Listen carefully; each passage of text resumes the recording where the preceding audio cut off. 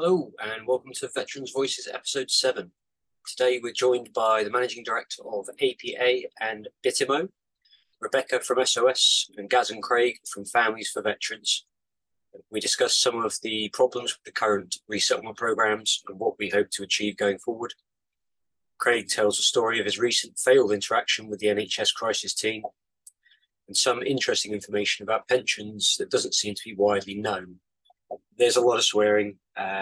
It's a good fun episode. Hope you enjoy listening. How's your weekend going? Yeah, not too bad at the moment. I've got my mum here, so she's down from Edinburgh for a couple of days. So I've got to go through it. I've got to go through Edinburgh on Monday. I don't know what Craig's doing. I don't know, mate. I'm going to take a guess, but he's got something going on outside a camera shot. A bit early yet, but see who else joins in. Craig, can you hear us? Craig. I really shouldn't be doing that. Yeah. So that social experiment thing. Did you see the video I put up this morning? Did you? I haven't. I've literally. I was out with the canine. All right. And messaged up, and it was like, "No, I know there's something." It was like, "What? Oh shit!" Right, about face, get back, and so I've managed to kind of get in and pull up. I can relax. You not have any hassle joining, no? I've sent a message out to our CEO. She was with clients this afternoon, so I'm hoping that she's going to be able to link in. All right. And I've put a share out to the professional. Yeah. But Saturday for our members is chock-a-block. Yeah. And that's I mean, I put a post up ages ago. You know, if there'd be enough people, I'd do it during the week one night. There was one vote, I think. So we just said, right, we'll keep it Saturdays, 5 o'clock. Everybody knows it's then. If you can join, you can join. If you can't, you can't. But it's on record anyway. So, there he is. He's woken up. Yep, I'm always awake. How you doing, fella? Not bored waiting. I've been waiting 15 minutes to get in. Yeah, so that's Craig, Dave. That's me Oppo. How you doing, fella? He's the man that you need to speak to because he's the one that's in charge of the crisis team. Right then. Well, APA, which side is it? It's that side. We hold the highest accreditation level in the UK for counsellors and psychotherapists. That's not just me saying that. That'd be like, we got the best ones out of the bunch.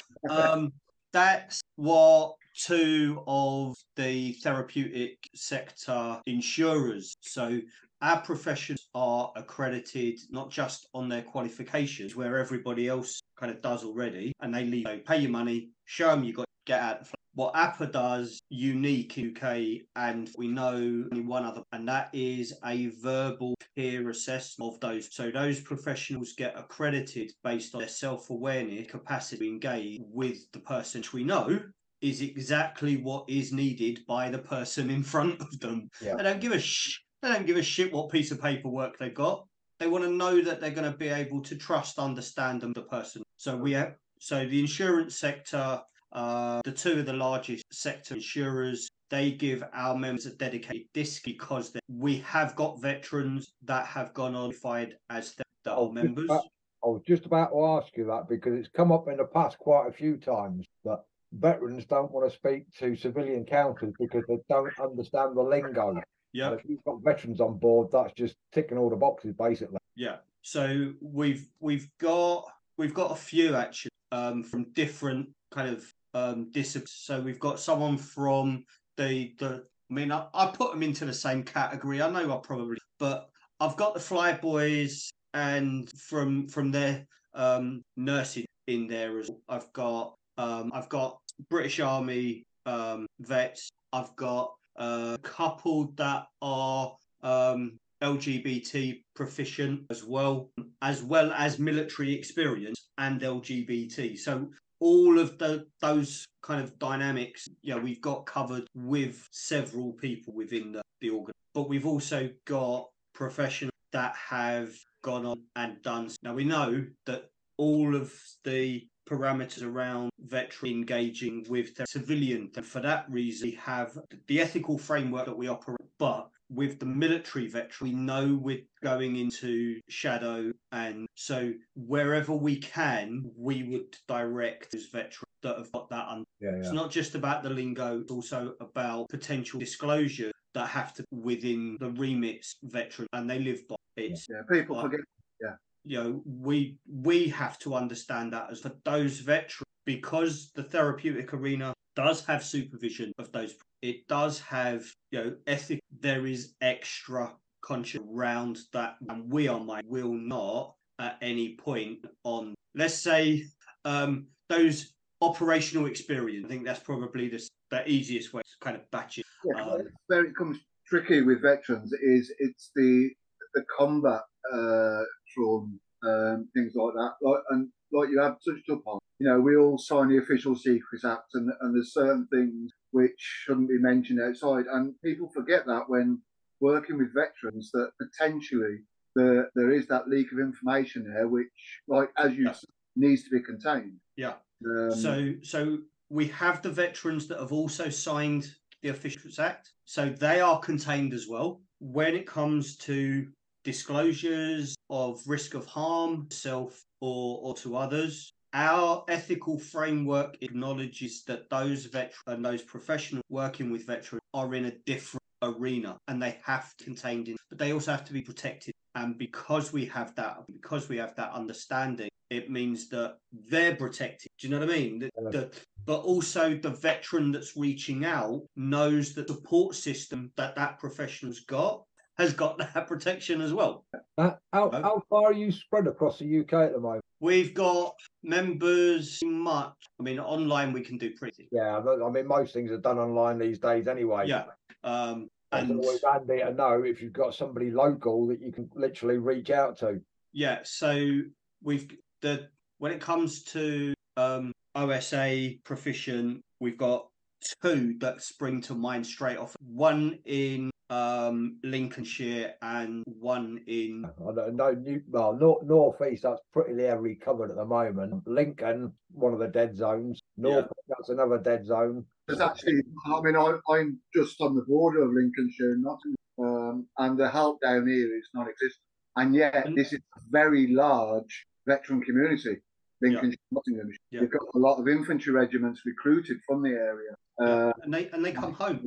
Things like that, And this is where that program kicks into its own, because we've understood what that challenge, what we did, look at what's the building blocks that just aren't being in that transition. And BITIMO was born from putting those building blocks back in. So BITIMO stands for Bag It, Tag It, and it's designed to go, I've put my papers in, I am going to be phased out of. I am going to be phased out of home. I am going to be phased out of social. I am phased out of all of it over the next 9. But I'm not going to get any kind of input to replace those things that are going to be taken. I know that. I know that I'm shit, but I still want that. So BITIMO was designed to kick in at that point, and the aim to support that transition phase before exit. Now, glorious. Sorry. Just butting in quick, out of interest, how many actually serving soldiers are aware of this programme? Well, this is where our delightful ministry decides that actually we don't need to do anything for that transition phase, because anyone who served gets credits towards their ongoing training to exit. What that training doesn't is put the psychological building back in. And Paul was on about that. Paul Watson, he was on a couple of weeks ago. He's an independent politician down in Manchester way. Mm-hmm. He also's headed up the ex-forces union. Right. He is fighting like hell at the moment in big places to get this transition sorted out, because like you said, it takes 6 months to train a soldier up, but where's the descaling of it? There isn't any.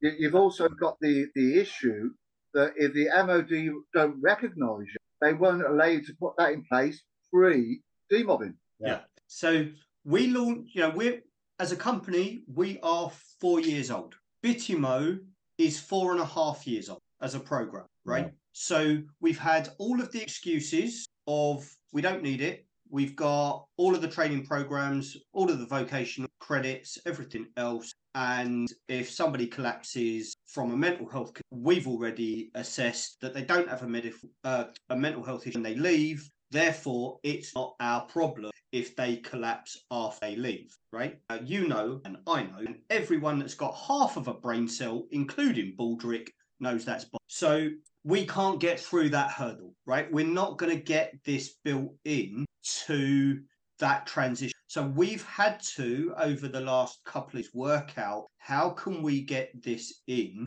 at the point, because that's the best point, but it can be delivered long after. It's a psychological building or positive. That's it. So what we've come up with, approach that goes employers and bodies of business and chambers and say, look, you guys want to recruit from the ex-military. Give me a second. The transition for those ex-service personnel to have confidence in applying for work, if they don't, if they've already been through reject, they're not, they stop applying, and they don't know where the employers are that are actually got the know-how of how to work with someone that's a veteran. Yeah.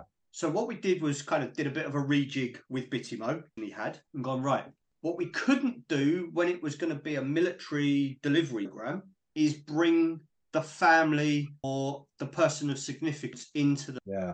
But they are the best person to be in that support group. So they learn the tricks and tips in order to be able to spot things when they're going wrong, right? We hear that so many times, family members, what help is there for the family members? We're the ones that deal with it all the time. Yeah.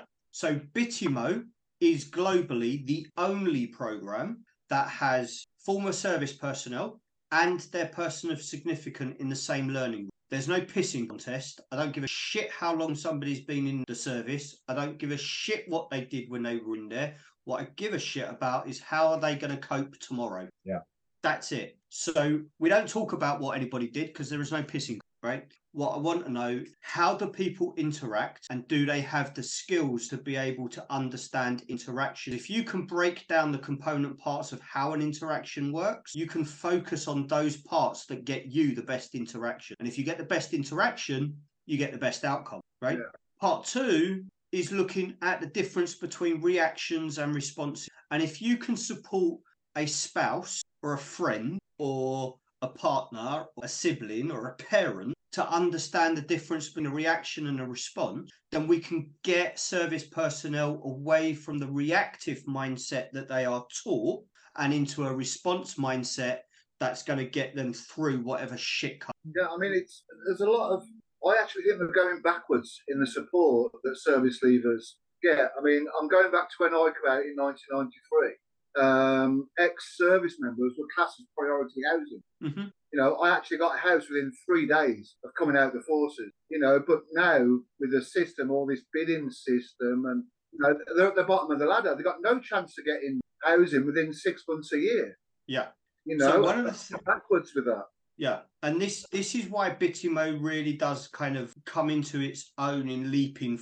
And I think it's what scares the ministry is that if this gets support from the corporate arena and they start sponsoring seats so that veterans can go through this program, then it's going to embarrass them. A lot of things. I mean, you've been on the VetNet, you've seen Operation Code Red. Yeah. They're relaunching bloody Veterans Gateway next year. It's supposed to be all new, fandangled, everything in. The system's broken with Veterans Gateway. Yeah. I mean, they'll never admit it because they've spent $1.5 million getting it all set up. Yeah. And one of the things that we look at that is psychological reframing. They've taken a shit picture and put a new frame on it and tried to tell people that it's a new picture, right? It's still a shit picture. Yeah. Right? Don't matter how much you pay for the fucking frame, right? The Mona Lisa is in a $9 million frame, right? If you put it in a fucking clipless frame from the pound shop, it's still the fucking Mona Lisa. Yeah. Right? But what this is where BITIMO kind of builds bridges, because you have employers that sponsor the seat so that the veteran doesn't have to pay. Yeah. Right? The employers can be in that room as they're going through those core skills, and they can make recruitment selection based on what they see from those veterans and how they engage. What sort of industry are you sort of looking at them for that? Sorry? What sort of industries are you looking at for that? Is it just across the board? If an employer wants to recruit specifically from the green light or the blue light arenas, then they can sponsor a seat. Right, got you. Right? So if you've got Ford, right? Ford have made fucking shitloads of bullshit comments about recruiting from ex-military community. What they do is go send us your CVs, and then they go through a standard recruitment process, and they'll bring a load of people on, and then they'll go, well, it's not working because of the pressures, and they're not coping with this, and they're not coping with it because the company doesn't know how to engage. And then people leave, and people go, well, Ford is shit at recruiting, actually maintaining that recruitment, right? Which is where BITIMO, by having those industry professionals in the room, they are also learning those skills. Makes a lot of sense. And if they understand the core skills, when they select somebody out of that room to go for an interview, they've already got the core skills themselves. So the engagement goes up. And this is where APA is working to drive that corporate sponsorship, because by using corporate sponsorship, it sends a message to the veteran. Actually, these people want to. Yeah. So how much do your members pay for accreditation? So the qualified accredited, so the counsellors, psychotherapists, they pay £104 a year, £12 a month, right? It's next to nothing for people that pay £4 an hour, right? Yeah.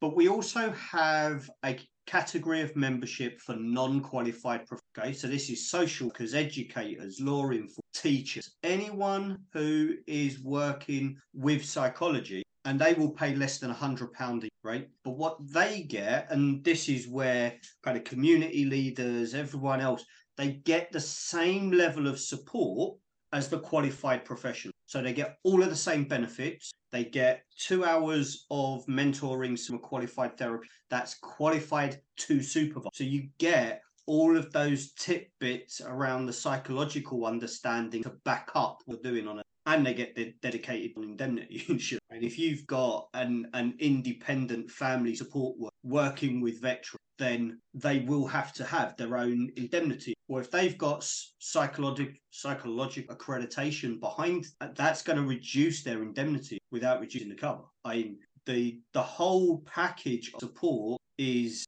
hasn't been done in the UK. And to have a program on the community learning plan, if you have served, it's irrelevant how long. It is irrelevant how you serve. You and your person needs to have some keys, and that's what we're working. So I think I actually touch on BITIMO probably about 7 times a day in some way, shape, or form, some corporate. And what they all say is the military supporting? Because they still understand that the military, as in MOD, has a role to play in it. If they don't, once you've signed the dotted line, that's it. Bye-bye. You're no longer interested. Thanks. Yeah, I mean, as we found out the other week, there are serving officers that are using our platform to source information. But they're not allowed to share it.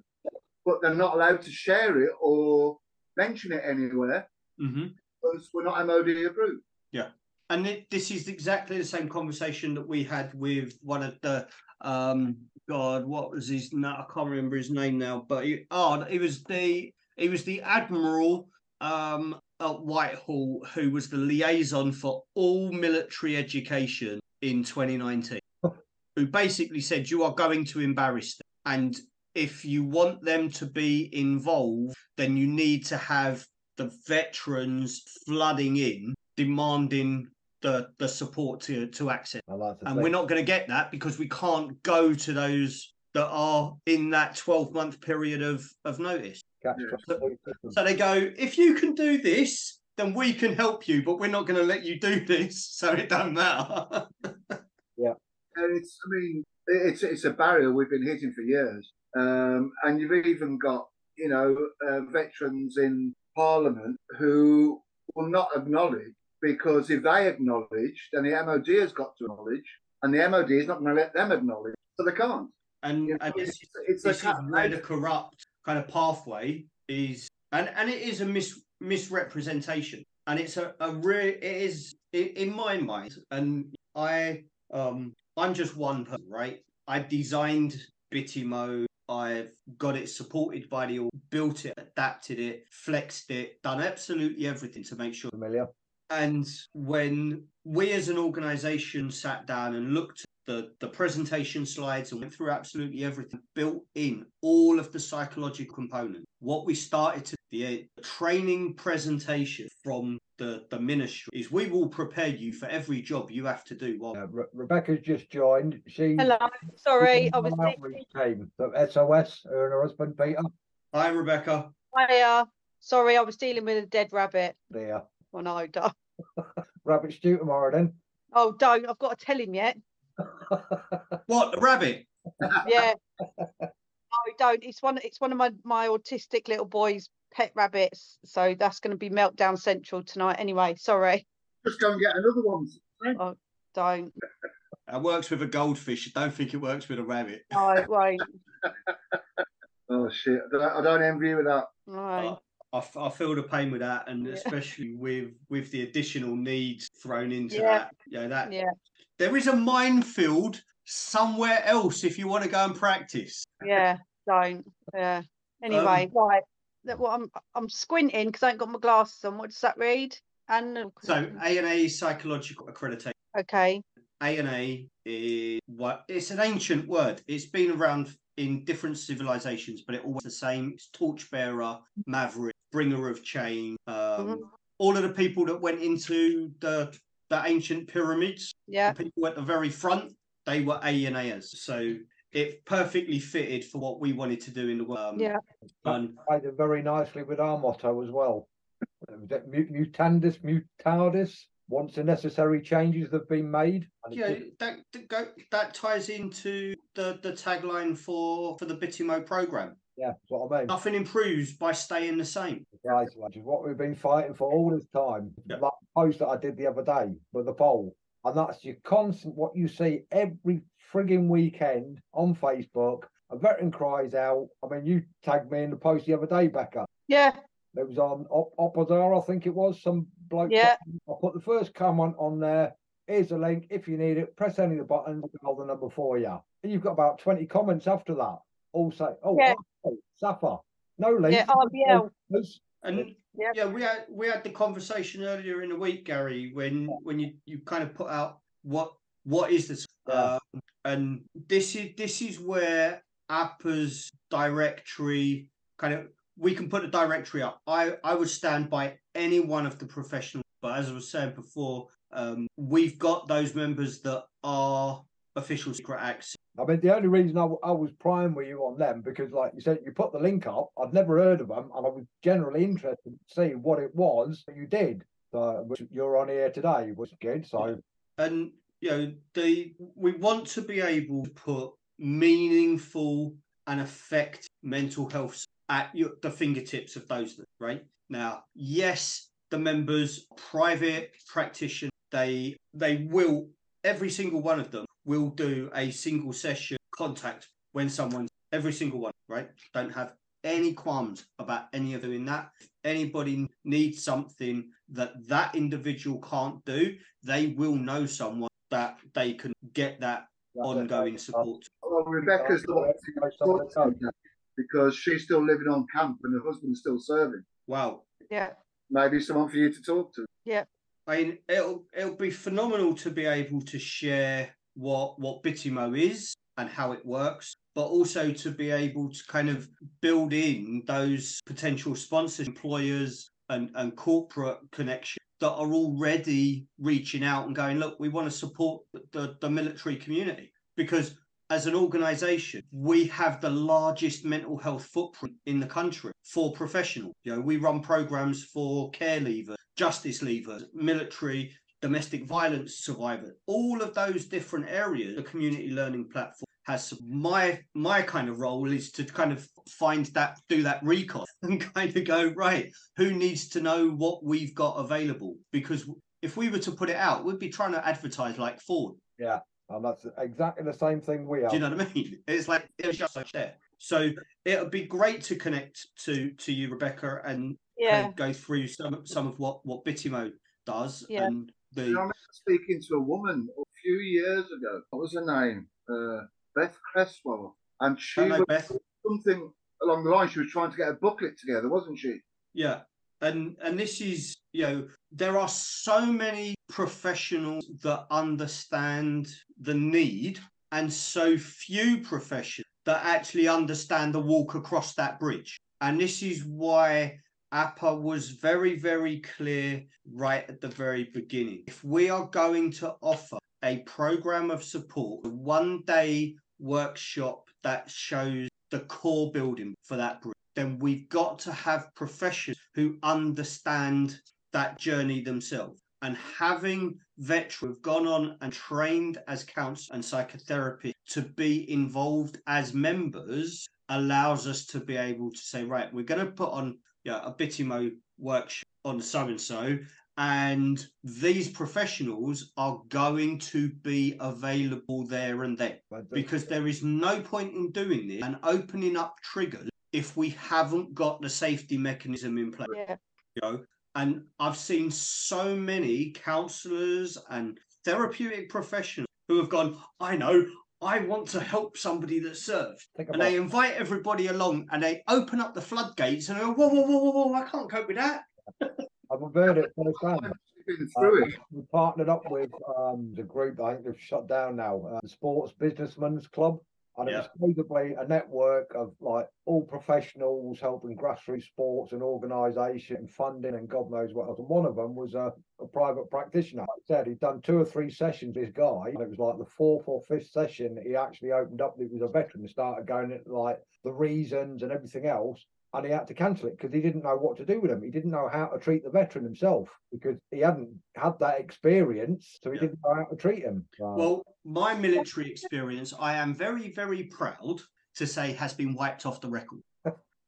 So just to give you some background of kind of why did I come up with BITIMO, and I did not get to. So in 1993, I was due to have my pre-selection medical, and I'd spent best part of 10 years getting to go in, like most kids, right? That's all I was going to, all the way through education. I don't care, right? 4 days before that medical was due, I got attacked in the street and I was unconscious. So I got a nice letter from Britannia College that said, thank you very much, but you failed to attend your medical and therefore we don't want you. And obviously, there was the whole thing about, I was actually medically unfit, but the injuries that were caused in that attack meant I would never be able. So my kind of give back when I learnt my craft and I grew up and stopped trying to kill me. I was an idiot. I went into death with trying to recover everything taken in a heartbeat. Was to work out what was missing. What was missing for me when I got that letter, because it took somebody to burn that letter. So I went through all of that, and my family is a predominantly naval serving family. So it was, I was going to fly a helicopter. That's all I was going to do. I was going to be a glorified taxi and postman. But I can understand, I understood that. I appreciated that. But I also wanted to write a book, and I wrote a book in early 2000 that had to be sent to Thames House to be vetted. And the agreement was that if I was going to publish this, then my military connection had to be severed, because I was basically calling Tony Blair and... You're not wrong, though. What's the problem? Well, no, but you know how politicians really don't like being made fun of when actually you might be telling the truth. But all I can say is what I wrote was tagged by the American publishers as fact, and they couldn't decide which bit was fact and which bit. One of the points I've been trying to get across, all these veterans saying, oh, the MOD do this, Johnny Mercer do this, they need to do this. At the end of the day, you don't fucking need them. There's enough organisations within the UK alone to solve all the bloody things. We all do different things. I mean, we've got the VetNet, we've got a crisis team, you're doing that, you've got Walking with the Wounded, you've got SAFA, you've got RBL. If they all came together... Yes, don't forget, Rebecca, what Peter do is, it's priceless what they're able to do, with outreach solutions and everything else. There is the groundwork there for the government to completely step away and just let people get on and sort it. Yeah, and this is... We're doing a good job. All these organisations exist. And all these big things that get released, all they're doing, they're just outsourcing to all the smaller organisations and saying, "Oh, we've helped so many veterans this year." When they just outsourced them to the small organisations. And what is happening, and we've seen this with a few people that have come through our doors, kind of reached out from APA, is that the cherry picking of who gets help at what level they are experiencing is getting worse. And they are cherry picking and kind of tapping themselves on the back for helping those that in, even 10 years ago, they would have helped themselves and they wouldn't have reached out. And the people that are actually struggling and the families that are trying to pick up the pieces of not understanding how to maintain that communication are the ones that are being, well, we can't help you. We can't help you because if we help you and we fail, then we're not going to get the funding next year. Yeah, I mean, there are organisations that, I mean, unfortunately, a lot of the more severe cases of the military always come with a crutch, whether that be alcohol, drug, even food. Yeah, people abuse food and things like that. So you need to treat the addiction that's come along and to help with their PTSD. Yeah. But because the big named organisation will not treat dual diagnosis. And that dual diagnosis scenario is because the transition system didn't put the support mechanisms and the coping strategies in before the need to self-regulate and self-cope. 100%. So, and this is why BITIMO was designed to go in before the exit, because if we can get in at that point, even if it's done as a corporate entity, but it's open to those that are already going through the transition, then we can actually put building blocks in place that are going to support that person of significance and the person that's about to come out. Did the military still publish? They used to publish a report, didn't they, of all the service leavers coming up in the following. I haven't seen it because, one, I don't want to get my own mindset into, we can target these people. You've got to concentrate on what you do, and that's it. Yeah, because if we start going, right, let's target directly those people, they will psychologically take it, they will receive that as, you're telling me I'm going to break down. You're telling me I need this. A lot of organisations used to look at that list and employ before that actually left. I mean, I've got a really good friend that nearly 12 months before it was coming out was approached by the fire service and actually got leave to end his service 12 months early to join the service. Yeah, and I know that the transition option allows for that if employment is secured. That resettlement period, isn't it? Yeah, and the difference between what we're doing and what employers are is, as soon as you mention mental health to somebody that's in that resettlement period, if they haven't already worked that out for themselves, it's a bit like going to an addict and saying, you need to come to this program because you're drinking. And the addict's going, hold on, addicts go to meetings. I'm a drunk. I go to parties. You're coming in telling me I've got to go and do something. No, the whole point of me leaving this bunch is so you don't tell me what I need to do and what I don't need. So we have to be a lot more soft in the kind of engagement rather than trying to target the engagement. And that's why we've gone to the corporate sector to say, look, you guys want to recruit from this area.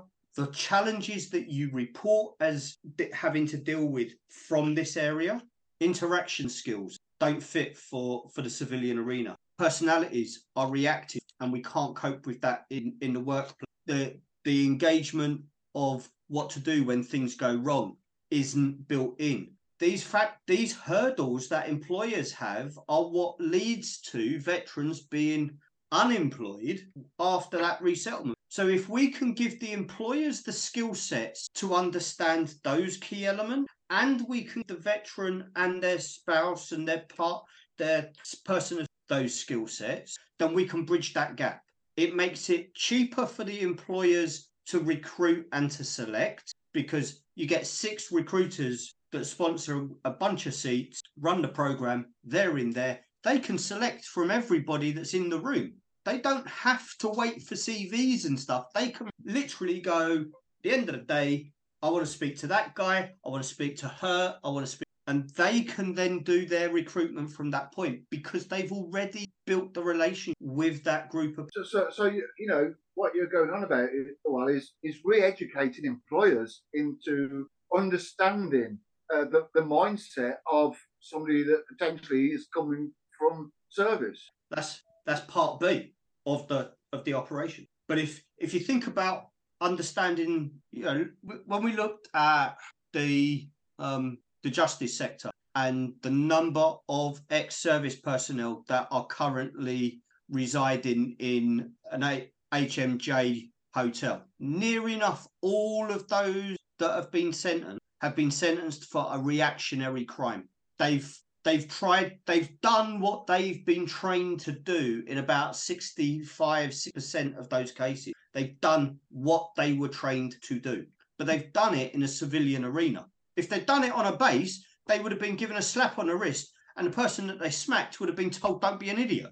But because we don't realign the response mindset, we end up with people remaining reactive. I had a good conversation the other day with some guys as well, very similar to this. Now, what I didn't realise as well, he's actually dealing with a serving soldier at the moment, cocaine addiction. He says that's one of the biggest problems they've got in the military at the moment is cocaine addiction. So what they do, obviously they're taking it for a reason, but they get booted out for drug misuse, not for mental health issues. So once they get out, then they've got, oh shit, I've got PTSD. They've got to go through the whole process of trying to get established as PTSD before they're going to get any help. There's nowhere in the UK, because he said to me, there's nowhere in the UK that deals with addiction. So I said, well, you've got Tom Harrison House. He says, no, we've tried them. It's 12 grand per veteran to treat them. They're a small CIC. Where are they going to get 12 grand to help a veteran go through this program? And this is where the civilian understanding of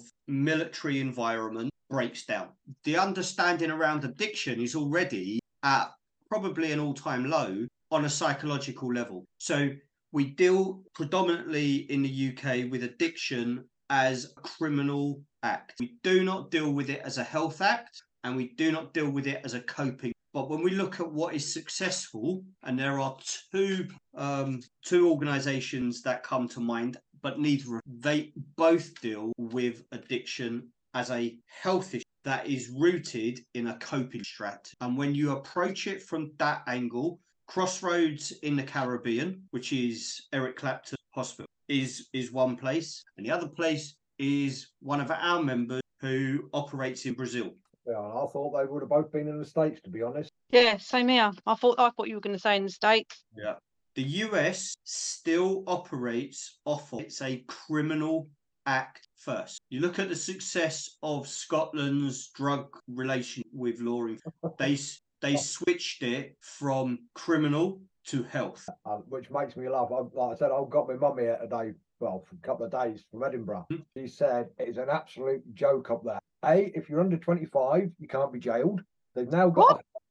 If you're under 25, you cannot be jailed. Yes, it's a joke. You're allowed to vote at 16 because you know what you're doing.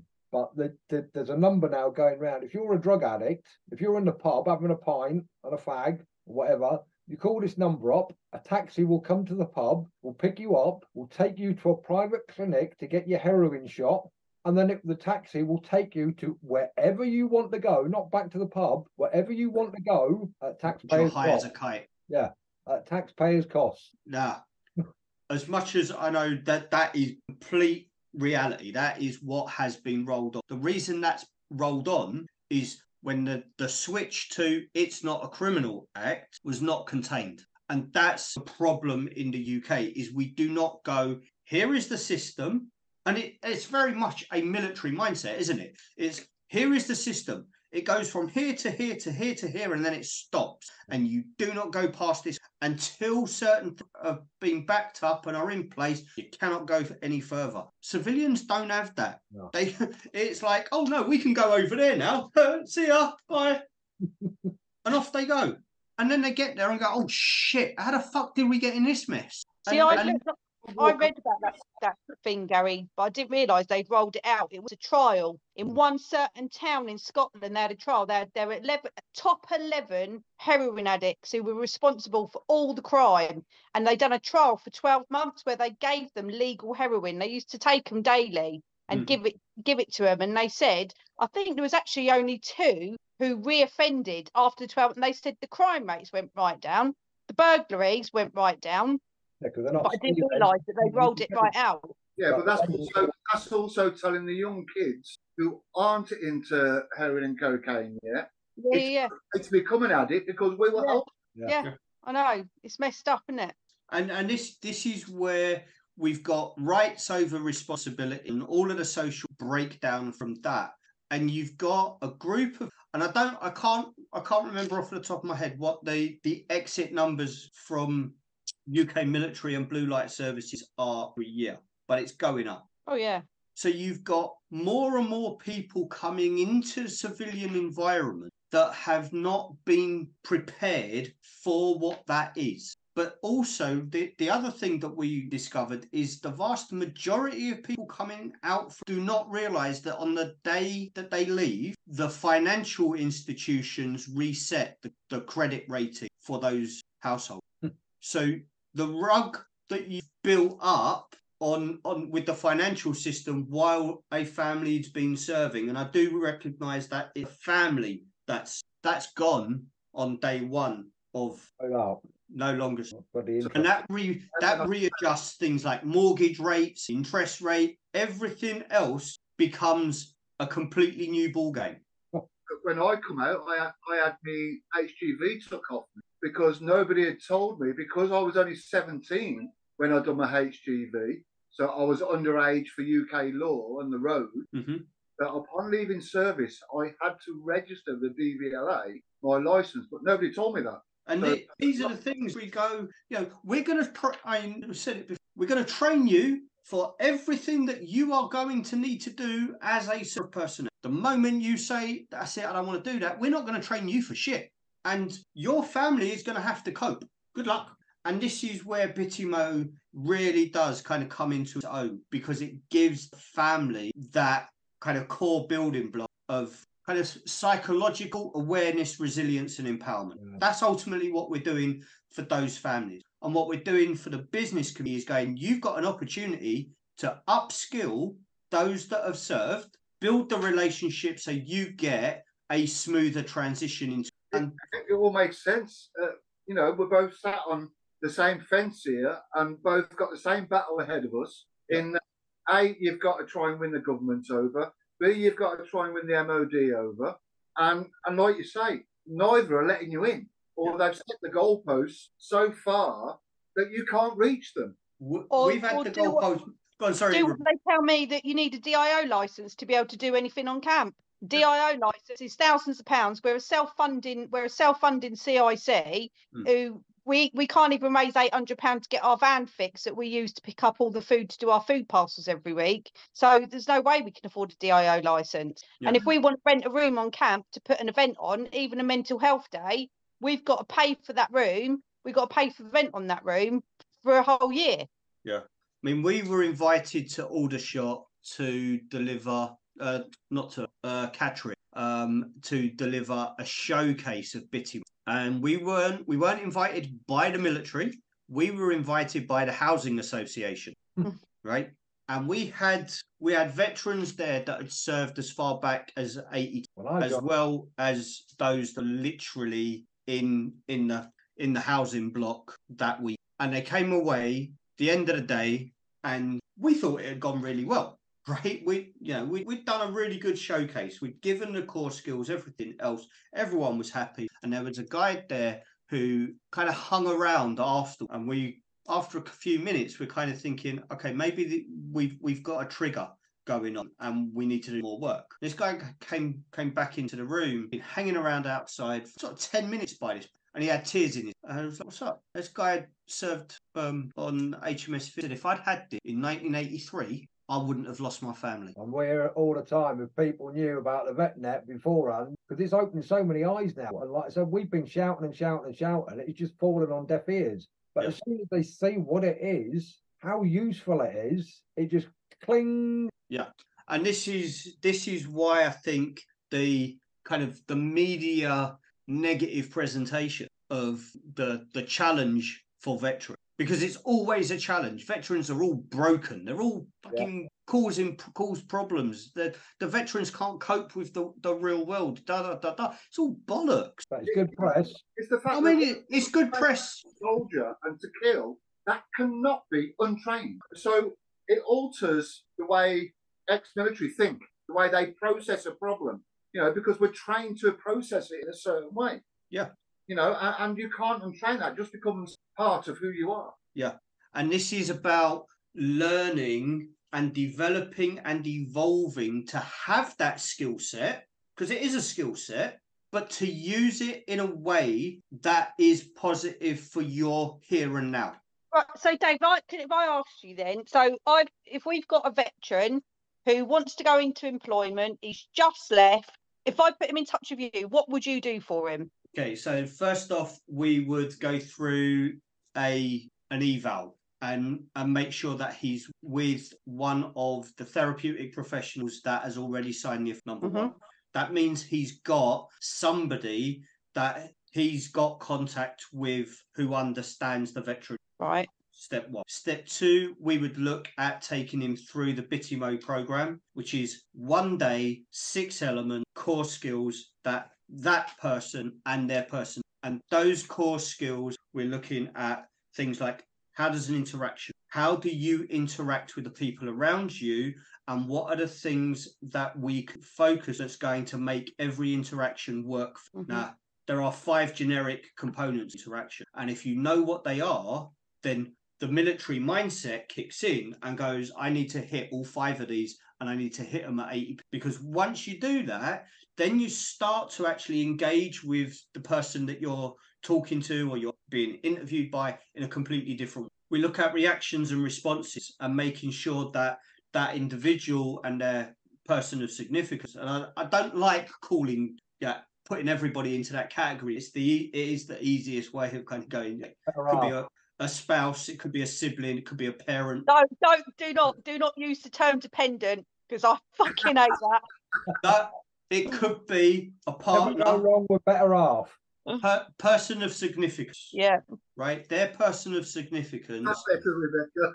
It fucking winds me up on this camp when they call me a dependent, because I'm like, I don't fucking depend on my husband for nothing, thank you. Stand on my own 2 feet. Yeah. And again, that shows the military kind of self-positioning, isn't it? Yeah. It's the dependent. They're dependent on us giving them stuff. Fuck off. Yeah. Have a fucking shave. Put the fucking Victorian moustache back in the box. Yeah. The whole kind of understanding of the support that is between those 2 people without there being a pissing is what makes the difference. But also enhancing the communication between those 2 people because of those. So when a partner sees a partner slide downward, invariably they don't know how to put the brakes on. They see it happening and it's like watching a train wreck. You know it's going to happen. You can't stop it. Yeah. What BITIMO does is give you at least 5 contact points that you can go, hold on, what you're telling me or what I am understanding is A, B, and C. But they might be trying to tell you X, Y, and Z. And because you're getting A, B, and C, they're saying X, Y, and Z. No one's actually understanding what the situation is. And by giving these tips and tricks, we're able to go, actually, no, I'm giving X, Y, and Z. And it's like, right, okay, if it's X, Y, and Z, I know what we. But if I only think that you're telling me A, B, and C, I can't put the right things in place. We can't stop it. And it just builds up that kind of calm communication without ever going, hey guys, BITIMO is a mental health program. BITIMO is a transition program and it supports effective transition with positive. So where do they go for that? is it delivered in person? Is it online? The aim at the minute, this is a program that is 4.5 years since we designed it. We are trying to get corporate sponsors to back it free for those. That was going to be my next question. How is it accessed and how is it paid? Okay. So what we're working to get is have corporate sponsors that literally they can choose, I'm going to sponsor 3 seats. I'm not paying for a whole event because most companies can't afford that. But they can sponsor 3-4 seats, right? And it costs them a couple of £100. But if you've got 6 or 7 companies in an area that are sponsoring 4 or 5 seats, 3-4 seats, whatever, you can get a large number of veterans in that room. And APA sponsors the seat for the person of security. So we will match the sponsorship value, right? The idea is to have that in a room, face to face, effective. So where do you get the money from to pay? Sorry if it's too much. Where do you get the money from to pay for that seat for the significant other? Through our membership. Right. Okay. So basically, your counsellors pay membership to be part of. Yeah. Okay. Have you spoken to anybody at Timpson's about sponsorship? Timpson's. Because you know Timpson's employ a fucking high level of offenders. Yes, and they have looked at our program for the justice part of what we and what they said, because this was put in front of them just before the pandemic, so you can imagine it was like, no, we're not going to do anything face to face. You put this online and then we can look at it. To do this online is going to be counterproductive. Yeah, this would not work in this arena. And it wouldn't work for the very reasons why it works in the room, because you are not going to get the non-verbal communication that is vital in the room with this. So how many members have you got? On our open platform, there is about 1,100. Wow. Of the qualified, accredited professionals that we've opened up to, I was saying, this is not pay your money, just get your... There's about 100. And because we don't let everybody... Right, okay. No, but that's reassuring. Yeah. I mean, that's your due diligence right there.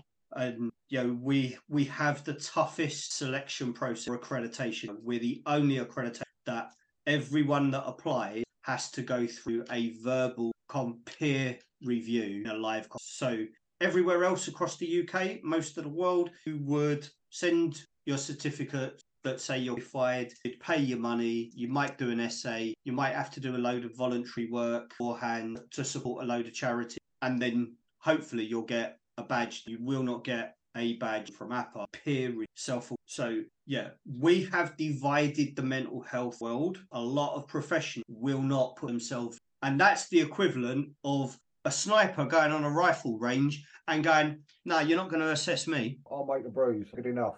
Yeah. Yeah.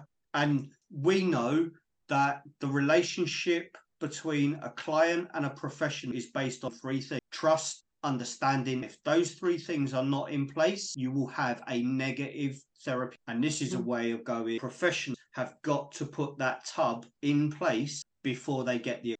So have you spoke to anybody from the Armed Forces Covenant Employers Recognition Scheme? About 4 years ago. Right, okay. And we were told, get yourself on the covenant, and then all those employers would know you and they'll be able to sign up, but you can't tell them about sponsorship. It's like, hold on. The whole premise is that those employers are building bridges, but they have to put in order to get that. Yeah. You can't talk to them about sponsorship. Can't talk to them about sponsorship. Get out. Say that again, sorry? You got to put in to get out. Yeah. But what the covenant, I mean, we're talking, 2019, what the covenant wanted to do in its push before the pandemic was just get businesses signed up and tell those businesses they don't have to do anything, because being on the covenant will do the job itself, which to me is more misrepresentation and a missed opportunity. And you've got to look at all the councils that have all signed the covenant, but when you approach them, right, we've got this veteran needs emergency housing, what are you going to do? Oh, well, we're in it every bloody day. Yeah. Most people that work in councils and go for doctor surgeries don't actually realise that their organisation is signed up to the covenant. Yeah, they haven't got a clue what it is. And, the covenant would be better off taking the bit of money that it's got, putting together an infomercial, and then using its free advertising space on commercial television to put that out at 7:45, 7:45 every evening. This is what the covenant means. It means boom, boom, boom, boom, boom. And if you wore the uniform, this is not your request. This is your entitlement. End of. And if you think that you can be a gatekeeper in one of these organisations and you can ignore this, then we're coming for you. Accountability. And that's the thing that's been taken away. You know, I mean, our CEO, I almost got CEO, do that. Fuck that, no way. Our CEO was an army brat. She was born on base in Germany. Nothing wrong with that. Nothing wrong with that at all. I love her to bits and in bits. But when we put BITIMO together to come on to the accreditation community learning, it was her opportunity to honour her father. And it was something that, you know, when we've done presentation, we've done video presentation, explainers and everything else around BITIMO, everything else, she is one of the biggest advocates for what this does to support families. Because if we don't put that support in, transition becomes much, much harder when you've got both parts of a family doing that. Since what you've said today, Dave, I mean, it's a fantastic thing you do. But listening, I mean, you got Rebecca sat there from SOS. You've got me and Gary there from Families for Veterans. You've got the perfect opportunity to start networking with military organisations, because, I mean, especially Rebecca and SOS could work well with your programme because they are an outreach service. Yeah. You know, they can even help with benefits applications and everything else. And then you got Families for Veterans side that we can help. We've just had NHS mental health nurses part of the crisis team and everything. So we've got professionals in place that if mental health is a problem at that moment in transition, then we can help with that. Yeah. To then come back to you. And you know, and this is why Gary wanted to make sure that I was around, and I really do appreciate it, G, because, you know, the struggle, you know what the struggles, and Rebecca will know it. The moment you mention mental to anyone that is fighting mental, they almost feel as though they haven't been able to hide it well enough. It's like, oh shit, you can see I'm struggling, and that makes that mention. And this is why on all of the literature around BIT is not a mention. This is for transition for families and to make transition. That's it. There was an interesting comment on that poll that I put the other day. I can't remember what she put. It was something like, when she had her breakdown, the last thing that she wanted to do was call anybody up. She didn't want to speak to anybody at all. But if there was a chat program, you know, this is why I had this meeting with Sabre Warrior UK, because they're on about introducing this AI onto the system. Now we've got the code red button at the top on the homepage, which is the actual social media group side of things. Well, that was set up for all the counsellors, anybody that deals with mental health, to actually join in there. So if anything does come up, a post can be written and somebody can pick it up immediately and chat with them privately. Well, then you've got the other side of the code red, which the telephone buttons, which is set up on every county for them that do want to actually call up and speak. And it's just about raising awareness. But like I said, you bang your head against the wall sometimes when it comes to veterans' mental health. Really are. And this is one of the reasons why last week we launched a campaign for a better mental response nationally anyway. So very quickly, the idea is that we will adjust from the 111 system, which currently, if somebody rings, you'll get a phone call back with ASAP, normally within a week. And they'll refer you to somebody else that you might see in about 9 months' time. That's the majority of mental health system 111 across the UK. We've designed a process where someone rings 111 and the current screening will continue. They will screen it and they will go, right, that is mental health only. It doesn't need a blue light. So what will happen is it will divert to a psychological paramedic. And that psychological paramedic will do a single intervention at that moment right there. And if they need ongoing support, then an informed referral can be made. So not only does the referral party that receives that referral know what's going on, because currently, but also the person that called for help will know who they're being reviewed and why. and that kicks in within 48 hours. We've got some. Go on, Craig, first. I've actually just been through this. As Gary knows, I've been having a bit of a tough time with it, and I struggle. At 3 o'clock in the morning, the crisis team sent a paramedic to me, a normal box standard paramedic ambulance that had 2 crew and a student paramedic on. They sat in my house for 4 hours. They wasn't allowed to leave me because it was apparent mental health. You know, so that's 4 hours. An ambulance team was taken off the street. Right, I went through. I got referred to NHS mental health team. The psychiatrist told me that because I'm 50 and my service was so long ago, that I couldn't be suffering with PTSD because PTSD comes out within 6 months of a trauma. And it's bollocks. Yeah. I absolutely fucking sorry. This is one of the other reasons we set up Red, because you know, if you've got all these buddy teams set up all across the UK, and there's thousands and thousands of veterans that put on Facebook, everybody buddy check. All it needs is them to step up and say, right, put us down for such and such a county, or we'll join the county group that I'm in. If something comes up, if I've got my name down, right, I'll put me down as a first responder, whatever. All it needs is something like Craig just said then, 3 o'clock in the morning, right, who's in that, right, Nottingham, right, send them a quick message, text, right, can you go around and sit with Craig for a couple of hours, which is going to free up the paramedics to go and do the job they're supposed to be doing. Yeah.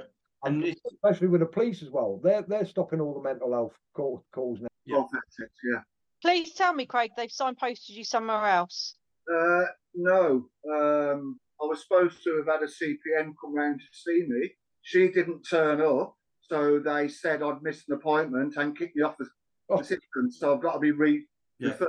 Are you actually fucking kidding me? No. Have you got Craig?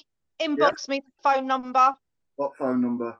Inbox me any phone numbers to contact whoever's kicked you off that list. Right, and I'll be phoning them Monday morning. Thank you. Woman's gone. Because I end up fucking crying. It fucking fumes me. It is such a breakdown in the understanding around the psychology, and I don't say this lightly, because the figures are terrifying, right? In 2019, NHS England's audit of 111 was made public. It's the last time it will be made public, because what they discovered was there were just over 320,000 phone calls to 111 and 999 that their own screening said were mental health only, right? 320,000. That works out about 860 calls a day that are just mental health. So it didn't need a blue light at all. There was no risk of harm to self or of those 320 plus thousand, only 1% got a callback or a successful. And it would be interesting to see the suicide rate of that 320,000. Yeah. Well, 2019 was the first year that the NHS recorded suicides, or no, they recorded death while waiting for mental health. But we know from looking at the figures that Jeff and Jim have posted that the coroners do not record military attributed suicide. Like you said, Craig, they don't recognise that PTSD is still relevant X amount of years after serving. You can't possibly be diagnosed X amount of years after serving. So they will not record it as military attributed suicide. Yeah. No, they record it as adjustment disorder. Yeah. And not PTSD. Okay. Yeah. So the mental health sector is not in control of any of those records, and I'm not saying that to kind of excuse the fact that that's what's there, but I think it is worth knowing where those things. Yeah. So the medical profession is advised and uses what's known as the DSM, Diagnostic Standard Manual, right? This is designed and put together by clinicians who are paid for by the pharmaceutical. Okay, this is not mental health professionals going, how can we help with this situation or this situation? What's the pathway here? This is clinicians that are paid to make a pathway from a situation to a pharmaceutical outcome. Okay, that's where those decision-making process start. it's also worth knowing that GPs and medical students only receive 4 hours of mental health and psychological awareness in their standard. But we know that. I mean, look, the nurses from Op Courage, we've had nurses from Op Courage ring our crisis line saying we've got a veteran here, we don't know how to deal with them. Don, who's just joined the team, she actually works in the NH Trust, and she's kicking up storms left, right, and centre, saying, "Why have you put this here? What good's this doing? Why have you done this? Why have you done that?" You've got nurses on the NHS that don't know what they're doing when it comes to mental health, but they're part of Op Courage because that's the pathway that they've been told to go down. And this is where, as much as APA is a private, we're a limited company, we're not a charity, and we made that decision conscious because mental health is not charity. And when we spoke to veterans right at the very beginning, the idea of reaching out for charity, you've really got to need it. Yeah. And if you don't think that you really need it, you won't reach out because it's a charity. It's a catch-22 though, Danny, because we consciously went for a not-for-profit CIC. We didn't want to be a charity. But as we found out, the reason why so many go the charity route is you can't get funding as a CIC.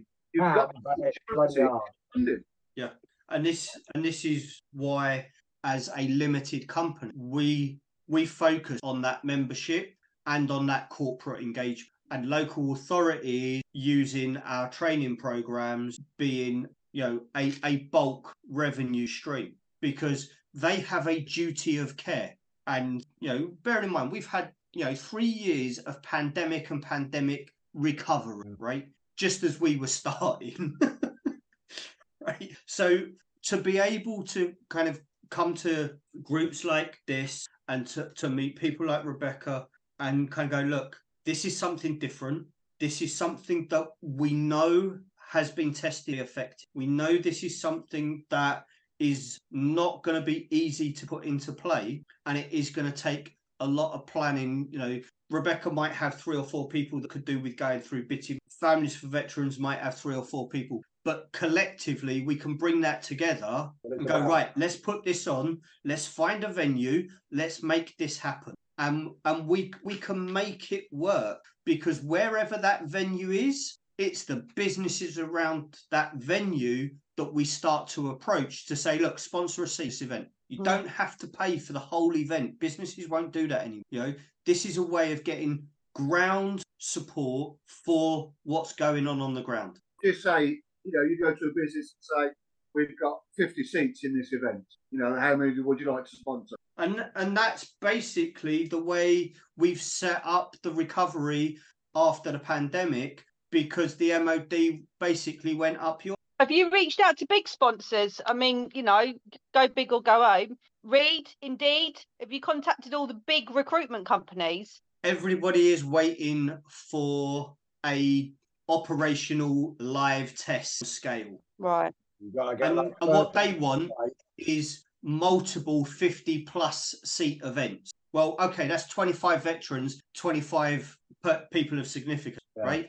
That's not a big audience to draw in, but it's about having the sponsors that go, that's fine, let's go for it. The domino effect, the same with us. You just need that 1 or 2 people, see what it is, understand it, realise, and go, bang, yeah, right. I'm going to start spreading this about. I'm going to start spreading this. And that's what's needed, is the domino effect. And it's the first couple of tiles to fall. Everybody sat here, Rebecca, Families for Veterans, Dave, all the organisations we run are there as early prevention. Yeah. And it's making the change that makes a difference, all of us. And this is everything that APA works to in the world of mental health. And targeting the veteran environment is not targeting the veteran.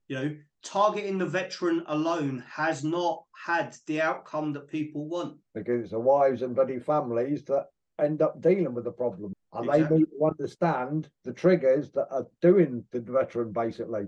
And this is really what we kind of want to get across. Yeah. So we are happy to take BITIMO on the road, take it to a village hall, take it to a church, or wherever we can get those audiences together. We are happy to go make sure we're in front of them. Well, you said you've got one of your collections in Lincolnshire. Mm-hmm. You've still got 6 active RAF bases in Lincoln and Nottingham. Yeah. Which you can't access because they're serving.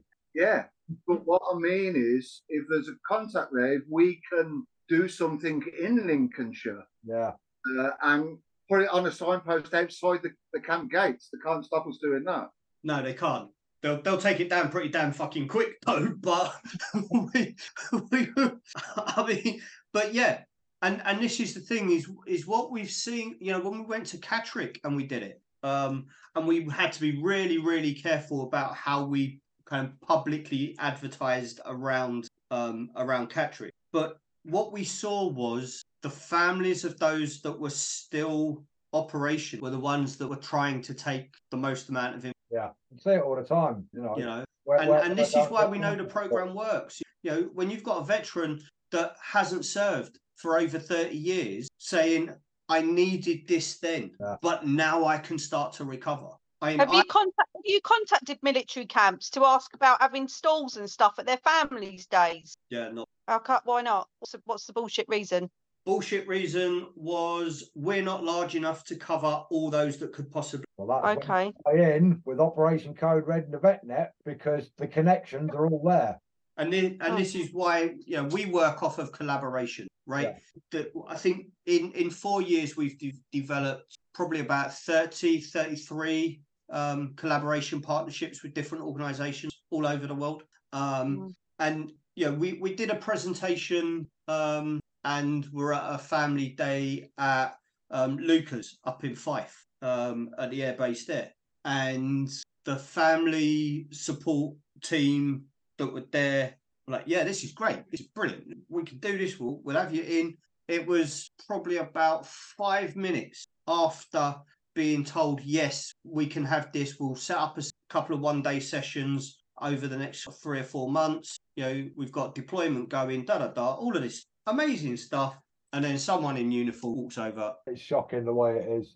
Because what it does is highlight that what they've got in place isn't fit. Yeah. And as soon as you put something in that is fit, you've got a point of reference that highlights what isn't. Yeah. And if no one's got a point of reference of what fit for purpose looks like, they'll just keep eating the same porridge. Yeah, but you know why? Because all these big ones that are getting the money because they're running all these transition programs and all that, because all the brigadiers and the generals and all the other ones who, they're all sitting up there on the board of directors receiving dividends for the contracts they get from the MOD. And we won't do it. So that's the reason. Until any one of our organisations gets an admiral or brigadier join, we're going to struggle. And this is circle. Yeah, and this is why we decided we were going to stop trying to knock our heads into the wall and try and create a door. It's going to happen. But what we will do is go and build a door further down the fucking street with the corporate who are struggling to make effective recruitment. And if we can get a doorway for those veterans through effective recruitment and build the relationship with the business, then we don't need the military, we don't need the army, we don't need any of them shoving sticks up their own arses to make themselves stand strong. Yeah, I've seen it. Because they can't. You've seen it with other organisations as well. They're slagging them off left, right and centre, but as soon as they become an official part of something or other, they're getting funding, all of a sudden it's, oh yes, look at such and such, look at such and such, Yeah. And this is why BITIMO works, because in essence, when we don't have that pissing contest behind us. Either way. Do you know what I mean? And the people that go through the program, when they walk in, and one of the first things they're told is, I do not give a shit where you served, how you served, or how long you served. And if you want to present that bullshit, then step outside because you ain't ready for this. Because we also know that those credits, in order to get those onto those transition programs, if someone is only done one contract, they get, I think it's they get the CV writing and the list of employers. Is it LCAS? Is it or? Yeah, something. Yeah, right. If they've done one contract and one day, they get a whole heap more credit. I know when I left in '94, we could do a resettlement course, which is 2 weeks. So I took phase 3 redundancy. I thought, right, I'll do my PSV license. So I got sent over to Western-super-Mare, I think it was. No, because... Well, they really didn't like you, did they? Well, the stupid thing was, this is what I didn't get told either. Where I was going to work was with the ex-father-in-law on building, basically doing road works and everything else. So my WO2 at the time said to me, he says, right, he said, you can go and do a work familiarisation thing. So they're going to pay you, we'll pay you. I said, well, I'll do that for a week then. So it was a week's holiday, basically, because I've worked for them before in the past. But then when it came to resettlement, I said, right, I'll do my PSV licence, which was a 2-week course. But because I've done work experience, I was only allowed a week. So they left it to the very last day, the very last hour before they put me in for my test. And something happened, truck pulled out in front of me and I went through a red light. So I failed it.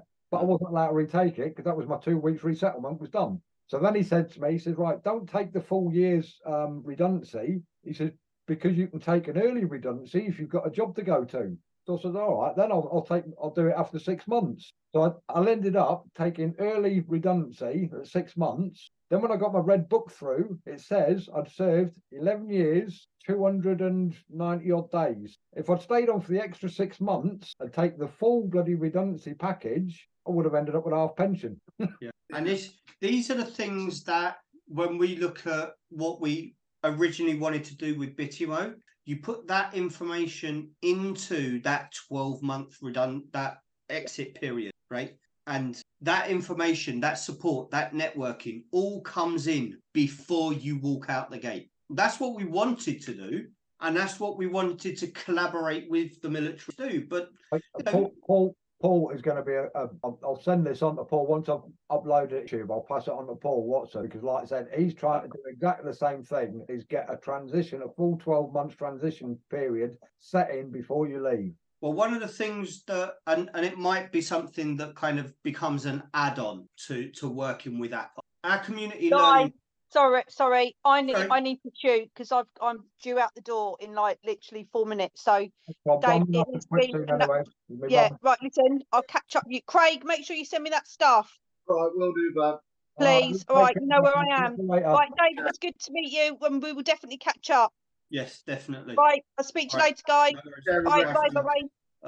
One of the things that the community learning platform has got is a series of programs that include a 12-month partnership with hospitality and that builds up so all of the kind of it's an apprenticeship without being an apprenticeship, right? So it puts all of the soft skills, all of the positive psychological awareness, resilience and empowerment into those working, and we can do that with any employment sector and build those things in. That's just part of what APA's learning platform. So we can do everything from selection, induction and retention training employers, and we can take the kind of, is it now? It's roughly about 2 months to go through recruitment. From the time they put up a job advert, the time they actually, it's about 2. We can cut that down. We can do a selection day for a company, core building blocks in place that are themed around. We can do induction in 30 days to build in all of those key positive or health factors all the way through induction, and then make sure that the retention, so they keep. That's another good link in for you would be the building heroes. Yeah. Because they're dealing with all the building courses that are setting them up with the MB City and Guild or whatever it is these days. Yeah. Plastering, bricklaying, painting, decorating, carpentry, depending on what you're doing. But then you've got all the major house builders, Taylor Wimpey, Buddy Barrett's, Red Rock. And don't get me wrong, for anybody that's watching this after session, all of those functionals are phenomenal. Right? If you want to work in a building trade, learning how to build a wall or be a sparky or be the chippy needs to be there. Yeah. But if you can't positively engage with a client, you might build the best wall in the world, but if you can't a client of it when it goes wrong, you ain't going to be in a job for very long. And this is where it's that soft skill set that doesn't come into play, because if you don't have it, you won't get a qualification. Because the colleges will go, well, no, the way you're talking to fellow students, it's not acceptable. Goodbye. Off you go. So without putting components in place, we fail. But while we keep ignoring that you are not going to make this cake without these. We're going to keep failing, and that's, I really kind of hope that I've been able to share with you. Oh yeah, definitely. You've been like why this is a vital component to put into the mix. Yeah, he presented it very, very well, very clearly as well. Very, I've understood everything to do, have done already. So yeah, I've thoroughly enjoyed it. Yeah, really good, mate. And I think we've got a couple of follow-up meetings are due, I think, because there's certain things you've mentioned on that we've sort of got in the back lines as well that would combine each other perfectly, especially with some of the talks we've got going on with the police at the moment as well. There's another one from ambulance services got in touch with me today as well. So there's two massive bloody organisations that can tap into this straight away.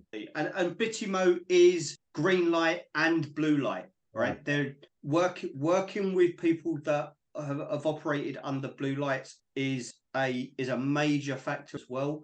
And the 115 program that I've a little before, that takes a lot of the pressure off of those blue lights. So you've got a psychological paramedic can take those mental health. What I didn't realise, if you leave the armed to join one of the blue light services, your pension carries on. Well, I didn't know that either. Yeah, it can. Yeah, my mate that joined the fire service, he had to leave the fire service when he was 51 because his pension had matured because of his joining the Marines. That he then had to leave his job, and he was the entire safety manager for the entire Welsh fire brigades. He loved his job. Right, I'm going to have to shoot off, guys. I think I've left my mum there long enough now, so. Bless her. Biscuits and radiators. It's always good. Right, well, it's been an absolute pleasure chatting with you, Dave. We'll definitely have CEO.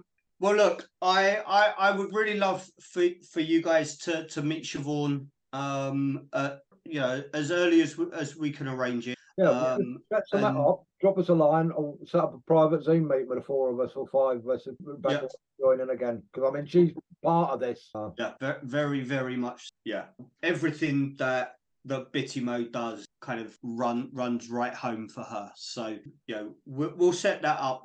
We'll work on the collaboration, kind of make that work and build the link. The directory of qualified therapy professionals is available to you guys. You got the link earlier. Let's potentially set up presentations with those that have signed you. So you've got those professionals to mind as and when. Okay then. Right, nice one. We'll catch up with you soon. All right, take care. All right, take care, Dave. See you later.